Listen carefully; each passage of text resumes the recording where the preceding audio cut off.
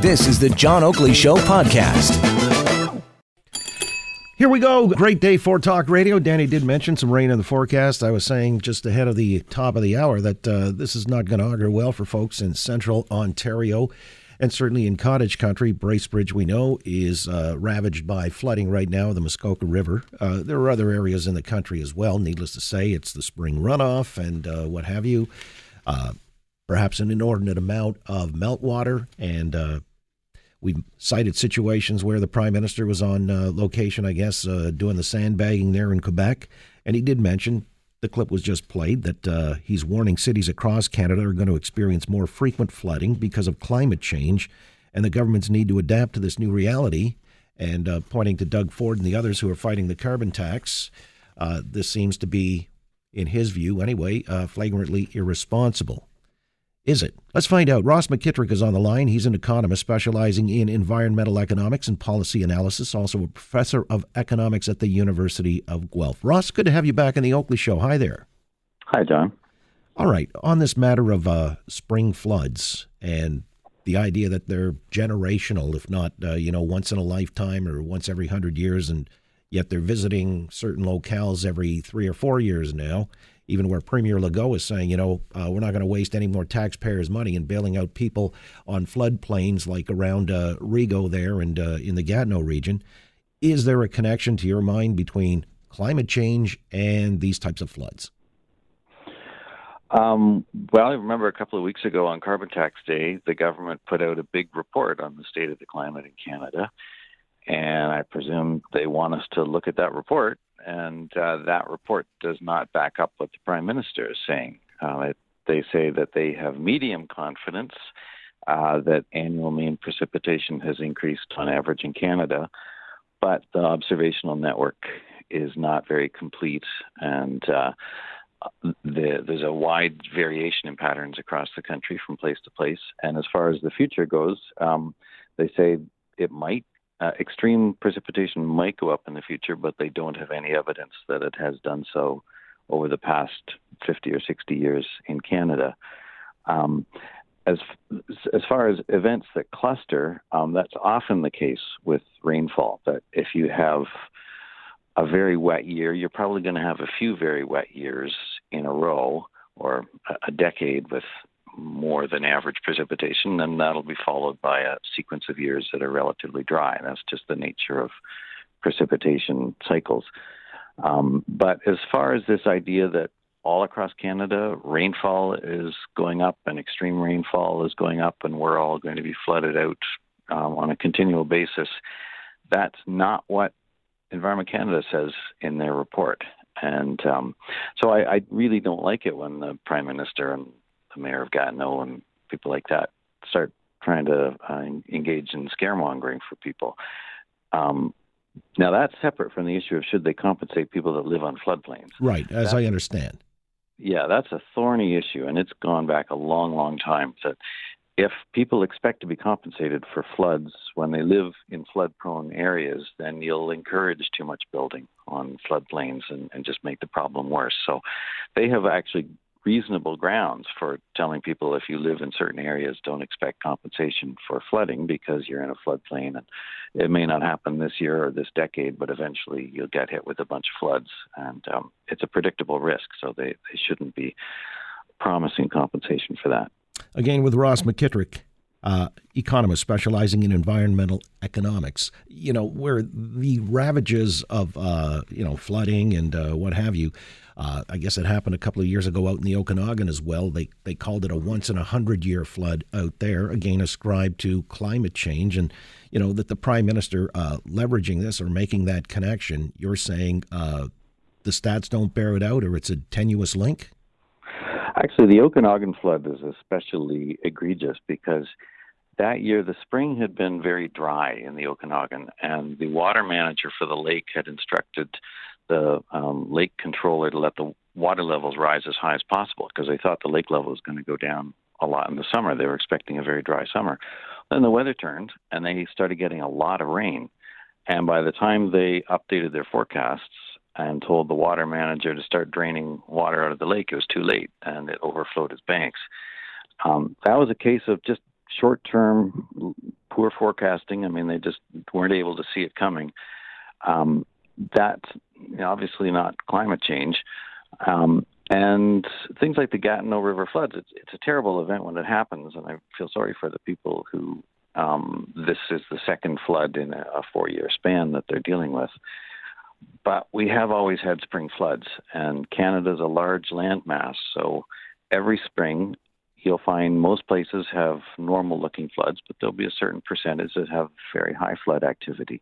And so if all you do is point your cameras at that small percentage and think that that's somehow typical, you're really misrepresenting the situation. Well, what becomes interesting as well are the economic implications. For example, if we're told these are inordinate circumstances or extraordinary, again, generational or once in 100 years, then the insurance people tell me they've got to crank up the rates because they have to meet these obligations from these devastating consequences of climate change. So we're told.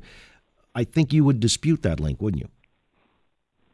Yeah, part of the messaging here does come from the insurance industry, and they have a vested interest in making people think that a particular type of risk has gone up.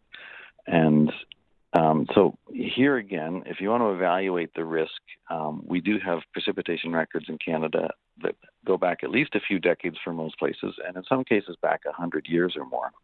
And Environment Canada has put out a number of big compilations of these precipitation records and the extreme precipitation records, and they don't claim to be discovering a general increase or a pattern of increase.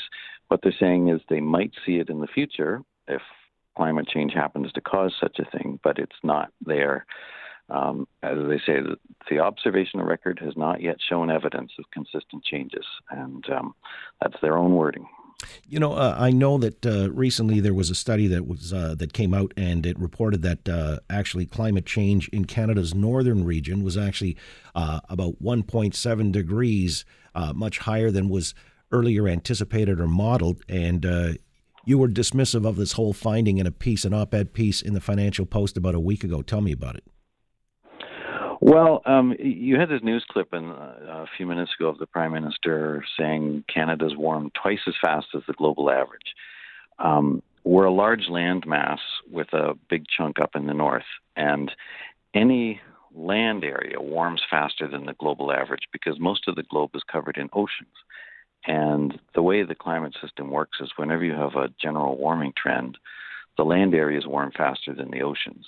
And so just because we're on land, you'd have gotten the same result no matter what country you picked, as long as it's on land. And especially the ones that have a region in the far north, because the other part of the pattern is as you get into the closer to the polar regions, you have faster rates of warming. The insinuation, though, that this is something to do with Canada's emissions is way off base. That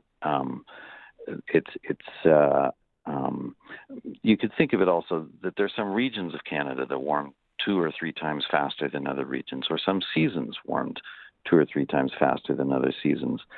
But then when you put it that way, and most people would have no idea, for instance, did the Maritimes warm faster than the prairies or vice versa? Or where you happen to live, did spring warm faster than winter or vice versa? We have no idea unless you look at the report and see the answer, because these are still very small changes. And over 40 or 50 years, they're barely noticeable as they happen. So that's why we have to have people compile the data and draw the graphs and things like that before you would even notice which one was larger. So in the case of Canada versus the world, saying that we warm twice as fast as the rest of the world doesn't on its own mean a whole lot, because the rest of the world didn't actually warm a whole lot, and we're on land, so we expect to show a faster warming rate. Again, with Ross McKitrick. Well, there was a report earlier this week as well that showed, this is from a top-down, somebody flying over the oil sands saying that, the emissions are far greater than we had anticipated or modeled. I saw the headline on that. I don't really know what to make of it. I would tend to trust the calculations that are based on actually measuring the amount of fuel consumption And remote sensing of emission rates is trickier.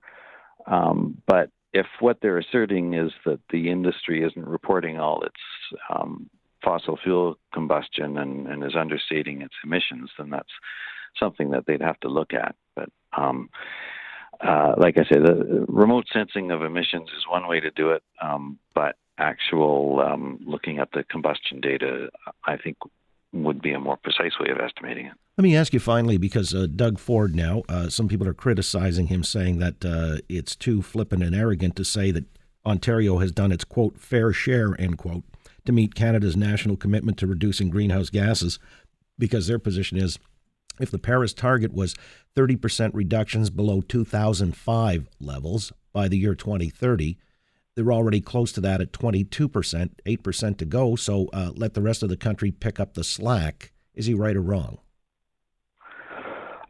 Well, he's certainly right that Ontario has done a huge amount. I mean, the previous government liked to brag that we undertook the largest single emission reduction initiative in North America, and we certainly paid for it. I mean, we paid a fortune to endure the restructuring of the electricity system, and we're still paying for it. So I think they're entirely justified in saying, well, this is what we've done. We think that we've done our share. Now, I know that as people have reacted to that, they're saying, yeah, but that puts a big burden on the other provinces. But that's not Ontario's decision. That's the federal government's decision to set this national target without a real plan of how to get there. So I don't think it's fair to throw that on Ontario and say it's somehow our responsibility to figure out how the rest of the country meets a target that it was Ottawa's decision to set, like I say, without a clear idea how they're going to get there. All right, Ross, always good to have you weigh in on these matters dealing with the environment. Appreciate your time very much. Thanks, John. My pleasure. You got a Ross McKitrick again, economist, specializing in environmental economics. He's a prof at the University of Guelph. Thanks for listening to the John Oakley Show podcast. Be sure to rate, review, and subscribe for free at Apple Podcasts, Google Podcasts, and anywhere else you get your on-demand audio.